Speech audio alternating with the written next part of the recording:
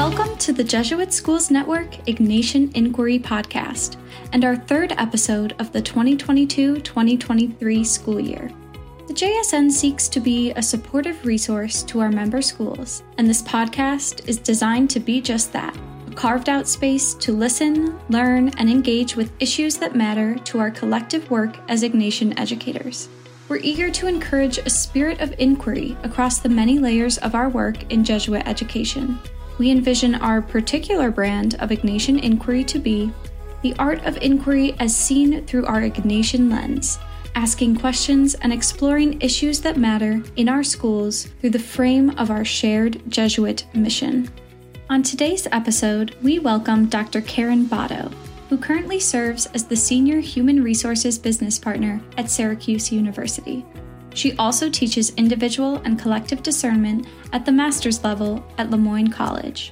In 2015, Dr. Botto co-developed and published a model of Ignatian leadership in the Journal of Jesuit Business Education, which became the backbone for several leadership development exercises across the United States.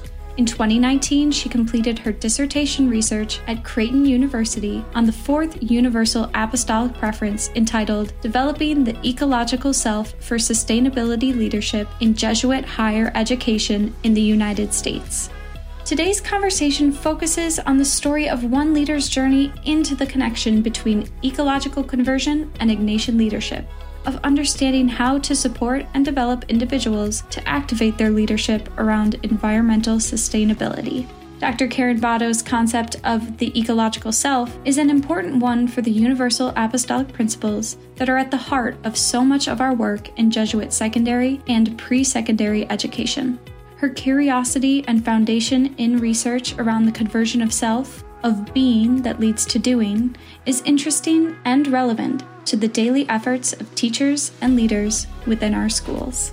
Dr. Kristen Ross-Cully, JSN's Director of Inquiry and New Ventures, joins us for this conversation on such an important topic. Dr. Botto and Dr. Cully, welcome to the podcast. How is everyone doing today? Thanks for having me. I'm doing great. How are you? Doing well. How are you, Kristen? Good, thank you. It's hard to believe that it is getting to be Christmas time. It's unbelievable. You know, I feel like we were just sitting here in the summer kind of planning everything out for the semester, and here it is almost done. It's been a busy year. Very busy, very busy. But Karin, I'm so happy that you are joining us here today. I have really loved hearing about your research, which was new to me, and I have found it to be just so timely and interesting and accessible. And I feel like I have learned so much. So I'm really excited to share that with our listeners here today. And I think probably the best place to begin is asking you to tell us the story of your how your research evolved on ecological conversion. Yeah, absolutely. Well, first, thanks for inviting me to this conversation. You spend a good couple of years of your life writing your dissertation, and then, you hope that somebody actually finds it useful. So thank you for finding it useful and interesting, because I spent quite a bit of time, on it, and my family was tired of hearing me talk about it. So I'm glad somebody else is interested. But I'll start with, I've always been interested in leadership and how leaders can like tap into the collective intelligence for the good of others. And so that's always been my focus since I was a little girl. I observed leaders. My graduate degree focused on organization development and leadership. And most of my career has been about this idea of developing future leaders for Jesuit higher education. Although that has expanded now out of higher education and just the future of Jesuit education. So I spent over a decade of my time when I was at St. Joseph's University working on integrating modern leadership theory with Ignatian spirituality. And that was a result because I had done the spiritual exercises myself and found them to be really powerful. And I was at a convocation one day, and our president at the time, Father Timothy Lannon, said, "How will we be a Jesuit Catholic university with no Jesuits and no Catholics in a couple of years?" And I was the learning and development person. So I really deeply thought about, well, what does that mean if I'm here teaching people about, how to manage and how to supervise and how to give feedback. Is there an Ignatian way of doing it? So I worked for a really long time trying to pull these ideas together. I was praying for partners, and 2 partners showed up just when I needed them most, which was Dr. Ron Dufresne and Dr. Spring Steele.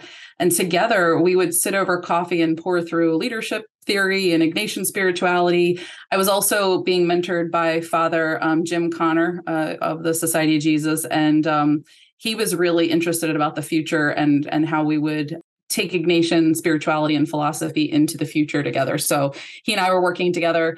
And together, through all of those conversations, we had developed this Ignatian leadership model, which we published in 2015. And our entire intention was to jumpstart the conversation, because we knew that other people were looking at this topic, but we just wanted to jumpstart the conversation.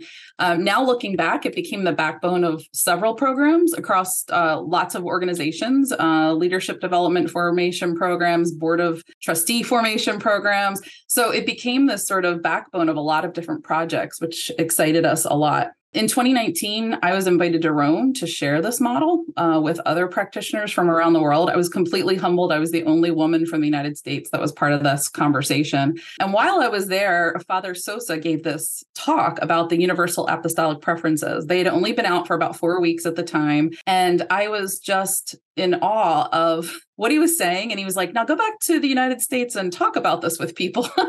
And I was like, how do I go back to the United States and talk about this with people? But I came back and I really spent a lot of time thinking about the 4th Universal Apostolic Preference. Like, that one really just stuck out for me, because I hadn't heard about caring for the common home in a lot of other conversations before. So I was in my doctoral program at Creighton, and I kept thinking like, oh, Karin, don't be distracted by this. Like, focus on Ignatian leadership. Don't be distracted by care for the common home. And I now look back and I'm like, that is so funny that I was thinking it was a distraction, because now I realize that it was like a deep desire in me that God had planted.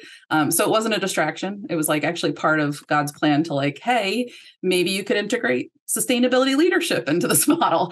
So, but at the time, I didn't know a lot about sustainability leadership, so decided to take I had one elective at Creighton University. I took a sustainability leadership class, and that curiosity just kept growing and growing and growing. And I find my bookcase just kept growing with anything that was related to sustainability leadership, eco-philosophy, eco-spirituality, you name it. And I was reading it. And so I started, the other thing that was really perplexing to me at the time was, as my interest was growing, I noticed that nobody else was talking about it. So leaders were so busy with the problem of the hour, the problem of the day, that this huge, big issue of climate change seemed to like not be in anyone's focus. So I started to wonder, could I create an experience similar to the past experiences where leaders could pause long enough to fall in love with nature? And so that became the focus of my dissertation research. So I ran a study across the AJCU network, a 6-week leadership program. Participants were faculty and staff. The design was incredibly simple. I introduced 3 contemplative practices. I asked people to practice 3 times a week for 2 weeks and to keep an electronic journal about their experience. I was blown away with what they shared with me in those journals. First of all, I felt really honored that they would let me see their journaling, but there were these amazing stories about catalpa trees and spiders that they had made friends with, and geese and rocks and beaver dams and cicadas that they were afraid of. But it was really very, very moving for me and unexpected. And I realized that I was actually witnessing their ecological conversion and their falling in love. So that's a little bit about how this all came to be. I'm just as surprised as anybody else that this is where my dissertation research took me. But it's a journey that I would never change in a million years, because I had my own conversion, and then to be able to assist others in their falling in love was really meaningful in my life. I find it so motivating hearing about how a professional kind of finds the path of, I guess, what their passions, for lack of a better way of saying it, within the context of their work. I think we're so lucky in Jesuit education that we're, whether it be a pre-secondary or secondary setting that many of our listeners are in, or higher education, your setting, but that we're in these places where pursuing and exploring and finding those interests is really encouraged, but motivating, because it takes a person's initiative to really find within the context of their busy days. I mean, you speak about leaders being busy, with the problems of the day. Well, you are too, but here you are, having developed this body of knowledge that again, I think that we all can learn from. So I love hearing that. And I also really find it inspiring hearing about how your faith was such a big part of that process. Like the way you said, praying for partners, that really kind of resonates, and the listening to a deep desire that God had planted. I agree with you 100%. Being in Jesuit higher education for all these years, I am so fortunate that the concept of vocation was always like presented to me like, you have a call, follow that call, listen for what God's, asking you to do.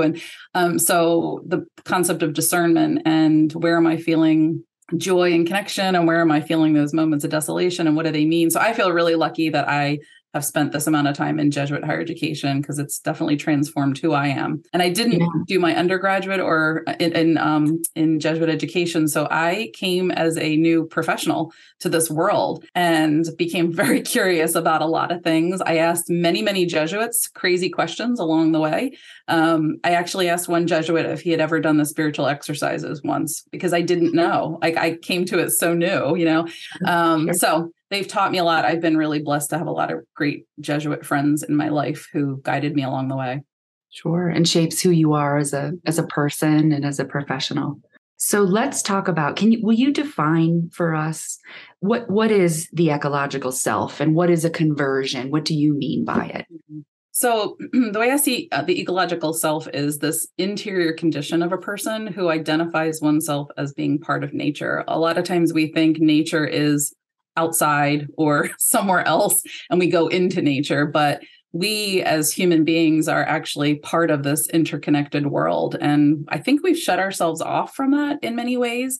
I think COVID actually helped us reconnect. We saw a lot more people in parks and in nature and, putting their feet in the grass because they could. And so it's that part of us that actually identifies and remembers that we are part of this. We are part of this interconnectedness of all the living beings on the planet. And so I got really fascinated by this concept of ecological self, and can we remember or at least know that we're part of this? And then ecological conversion for me is this sort of ongoing transformation of our mind and our heart and our will to help us change the way we live and behave. So if we fall in love with the earth, like if we go and take a walk I have this amazing preserve down the street from our house here called Woodchuck Hill Preserve. When I walk in there and I fall in love with the trees and the grass and the deer and whoever I see along the way, the moss, the next thing about falling in love is I want to care for it, right? I want to care for this. I want to preserve it for others. I want to tell other people about it. So for me, ecological conversion is sort of this ongoing, like, heart opening to all living beings, in and around the world. And so what was kind of cool about the research that I did was we practiced these 3 practices. But what I found was people started to talk about, when I fall in love with nature, then I can apply it to the coworker that I'm having challenges with. And so all of a sudden they were applying this knowledge in other ways out and about around the work that they do. And it's that conversion of self, of being, that leads to doing. Yeah. That I think feels so almost practical. Practical doesn't feel like the right word, but it's what I think allows, when I listen to you and when I read your work, and I think about how the UAP4, caring for the common home, is one that I think a lot of folks wrestle with, you want to embrace it and you want to understand it, but what is it beyond? What is it in terms of living? How do you live it? So I only had 6 weeks with these participants, and never did I really use the word leadership. I never used the word earth. I said, go out, side in nature and do these practices. But what was fascinating to me was when I did phenomenological interviews with people afterwards, they they described, we never talked about, oh, action plans, here's what you do, right? And in a lot of leadership programs, it's like, well, what actions will you take? Well, we didn't talk about that. But what was amazing was because they started to care about something in their own local area, because they were taking these walks in the woods and things like that, they started naturally saying, what can I do? I now want to do something. And so they started telling me all of these different outcomes that they were on their own thinking about. And it was everything from researching the local area to finding out about a water supply to knowing what else they could do. One gentleman said, oh, now I look at the trash differently. So it was very individually motivating for them. They sort of just took these actions on their own. We never actually had the conversation of what actions will you take. It just naturally happened, which was a beautiful thing. Well, and it really speaks to that idea of jumpstarting the conversation. I think you were referencing your early work with leadership studies, but that's really very clearly what you were doing here. Now, what is it? I'm really curious to hear. You referenced this a bit when you spoke about the exercises, but I'm really curious to hear what is it about Ignatian spirituality that so deeply animates this conversation that you are raising?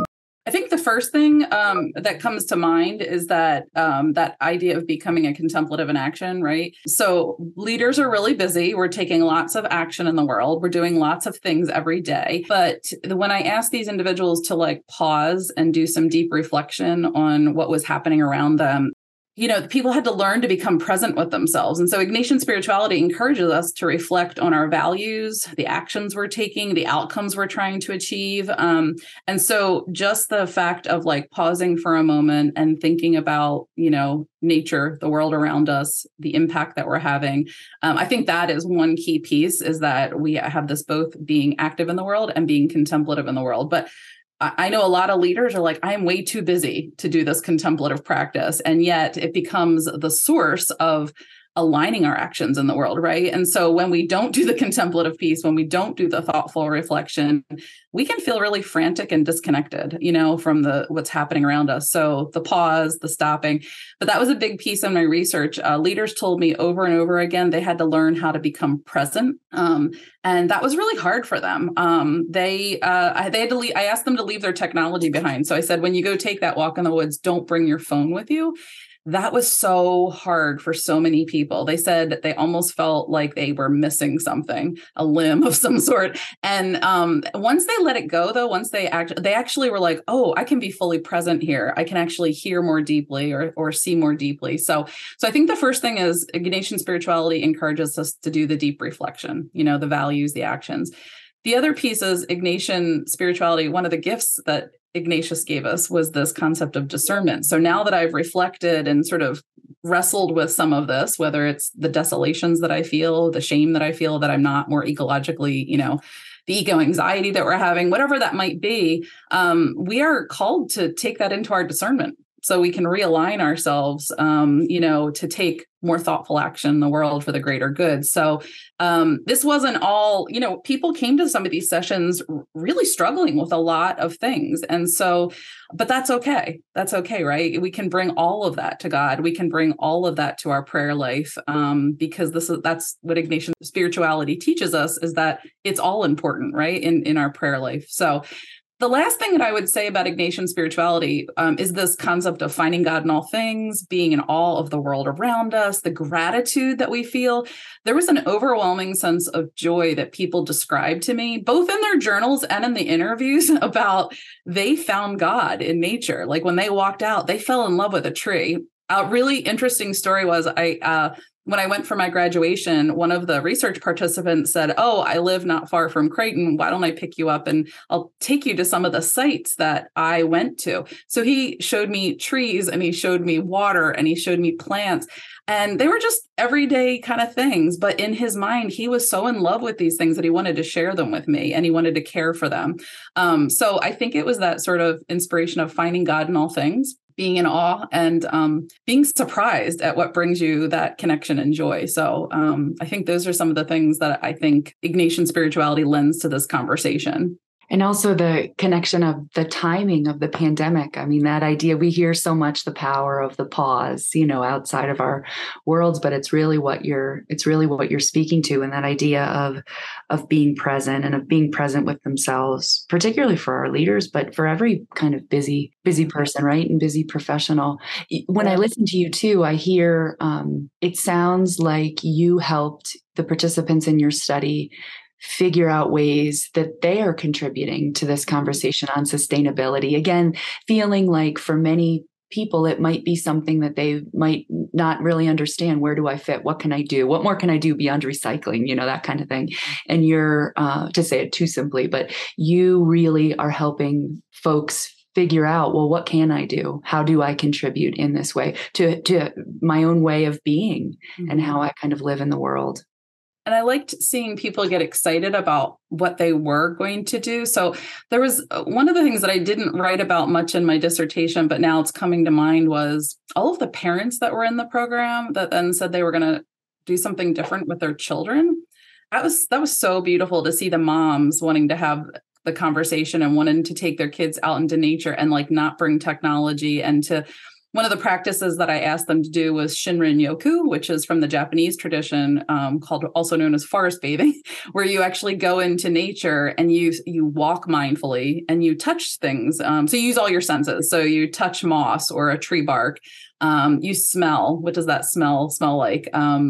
You feel the wind, you see a flower, and that slowing down, you don't even have to go very far into nature to see that. You could do it with the tree right outside your window. But what was really interesting was people wanting to ripple this out to other people. So when we have this ecological conversion, we want others to be in that joyful, all-filled space with us about nature. So we want to take our kids or our friends or, So I think that was really inspiring to me to see people wanting to share this with others. Well, and talking about slowing down, I mean, doesn't that we opened our conversation, speaking about just the busyness of this time of year, and here we are in Advent, and so much happening, and just that reminder as I'm listening to you, again, the idea of presence and pause and slowing down, and it's really terrific to listen to. I often think that leaders feel like they should be busy, right? They feel like they should be contributing and doing, but some of the best leadership is when we pause, get really centered in who we are and which actions we should take, and do the discernment that we need to do so that we can take right action versus frantic action, right? And people benefit from that. Like if, I'm a parent to 3 kids, if I'm frantic and unsettled, I'm bringing that to the rest. We know that emotions are contagious, right? And so I'm bringing that to the rest of my family. Whereas if I just took a walk in nature and allowed my parasympathetic nervous system to like relax and say, it's okay, then I'm going to be a better mom, right? I'm going to be a better parent, a better spouse. I can make better decisions. So I think all of it's interconnected. So often leaders feel like I should be doing something, but sometimes it's about being and being present with others. That is the real gift. And allowing yourself to do that, giving yourself the permission to remember that and to take action, that is your action, especially for type A, busy, achievement-oriented leaders, which so many folks are. The reminder of that, it hits just right at this time of year. So that the connection to the spiritual exercises, it sounds like the exercises that you mentioned early on, that was obviously transformational for you. And that's where the connection is to the conversion. Am I understanding that correctly?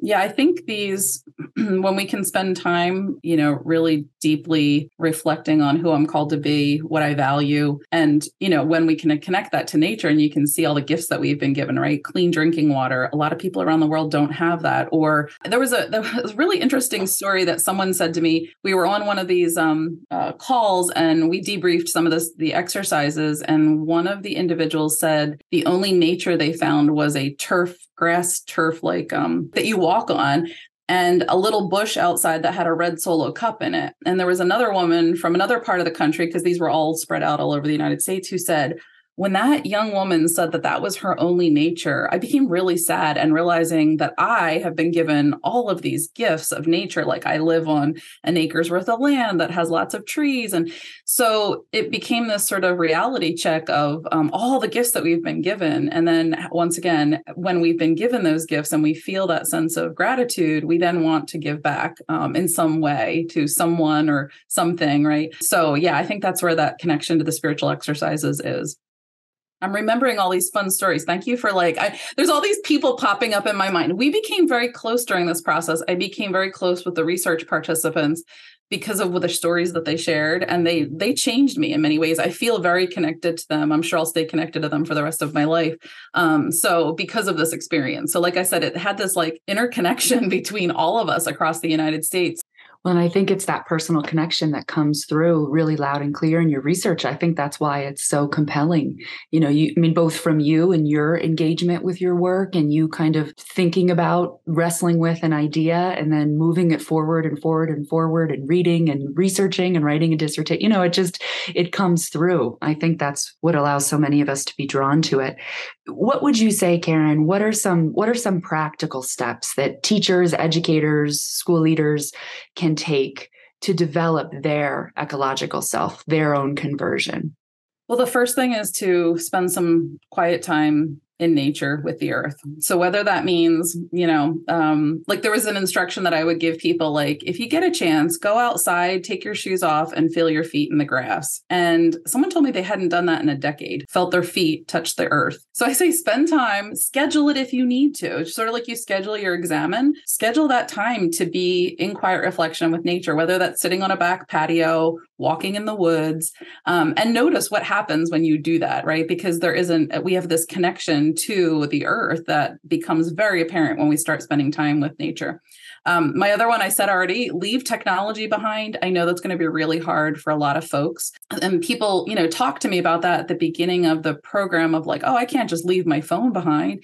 But I would say leave it behind if you can, even if it's just for short periods of time, because I think you'll find just being in nature will help you learn to be more present. And there's too much of a distraction when the phone is there. The other thing I would say is, if you can, integrate a contemplative practice into that time. So whether that's the ecological examen or the concept of Shinrin-yoku, whatever it is, maybe you come out of nature and then do some journaling. That would be another really important practice. And then in terms of consolation and desolation, these two really important Ignatian concepts, when you have the feeling of gratitude, savor it. So if you find a tree that there's this one tree down the street that literally looks silver in certain daylights. And I stop and I savor that tree. I savor the look of it. And then that feelings of really deep gratitude. I start to wonder, how long's it been there and what's it been through? And, really getting connected to it. Sometimes I'll tell my kids, if we're walking through the woods, to stop and touch that tree, because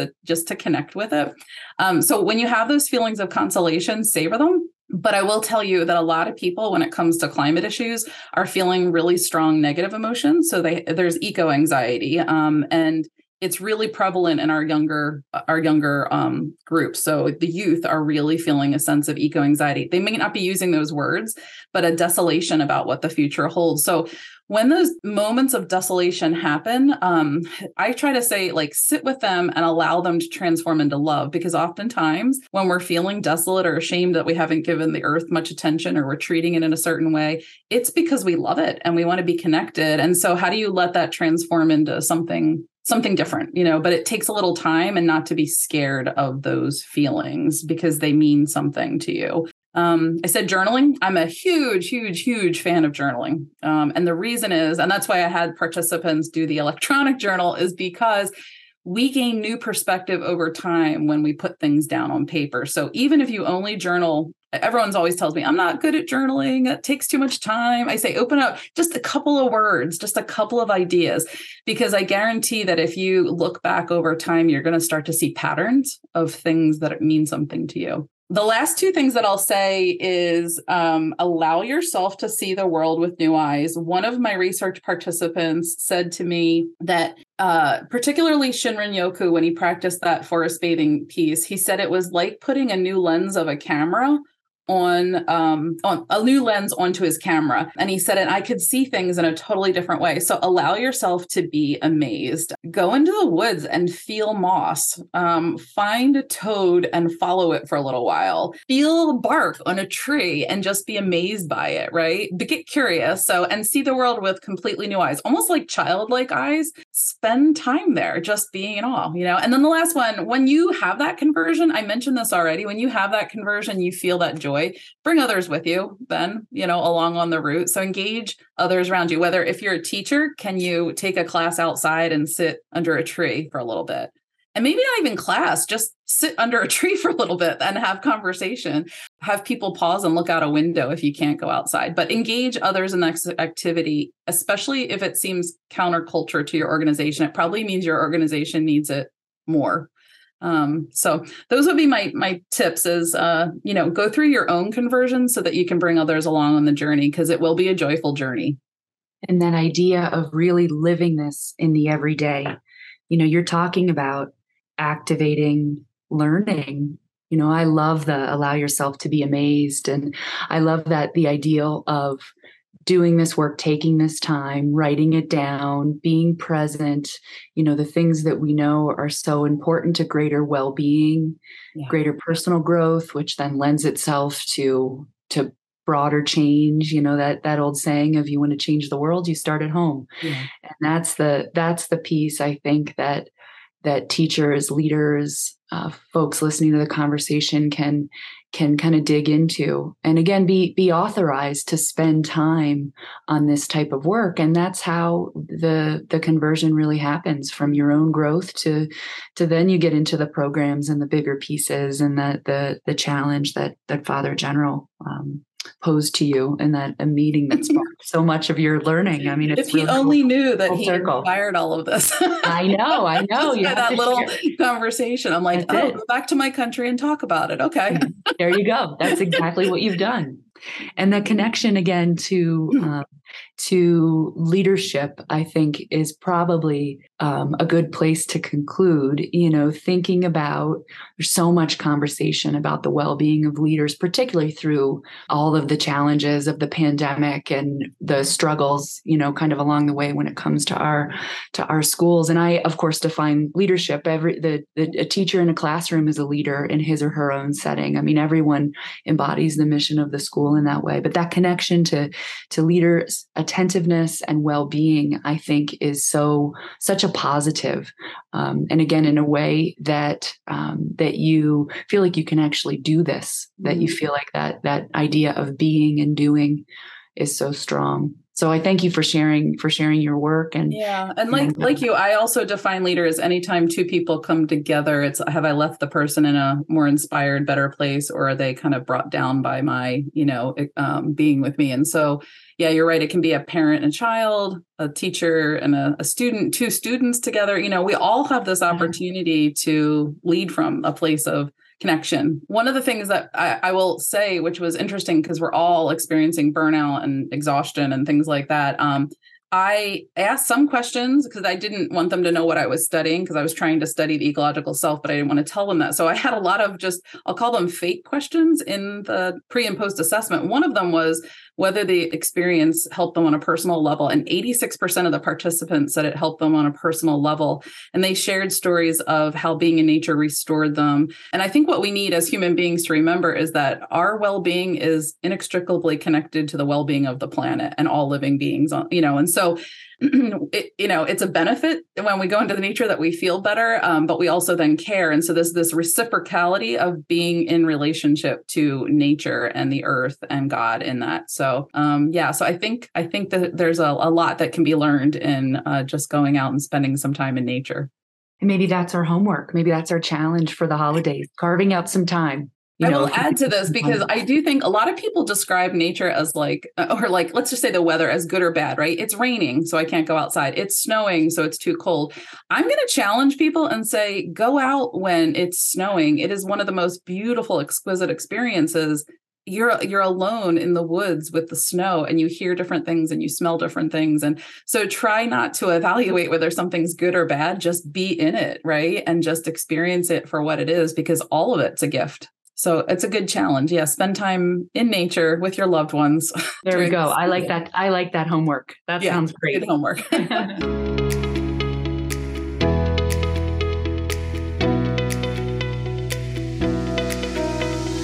Thank you so much, Karin. Thank you really for not only the contributions of the work, of the research that you have created here, but for sharing it with us and for sharing it with our schools. Well, thank you for being interested in it. Thanks for listening to this episode of the Ignatian Inquiry Podcast. Additional information on Dr. Botto's research, along with her contact information, can be found on JSN's website at www.jesuitschoolsnetwork.org/Ignatian-inquiry-podcast. We wish all our listeners a Merry Christmas and Happy New Year.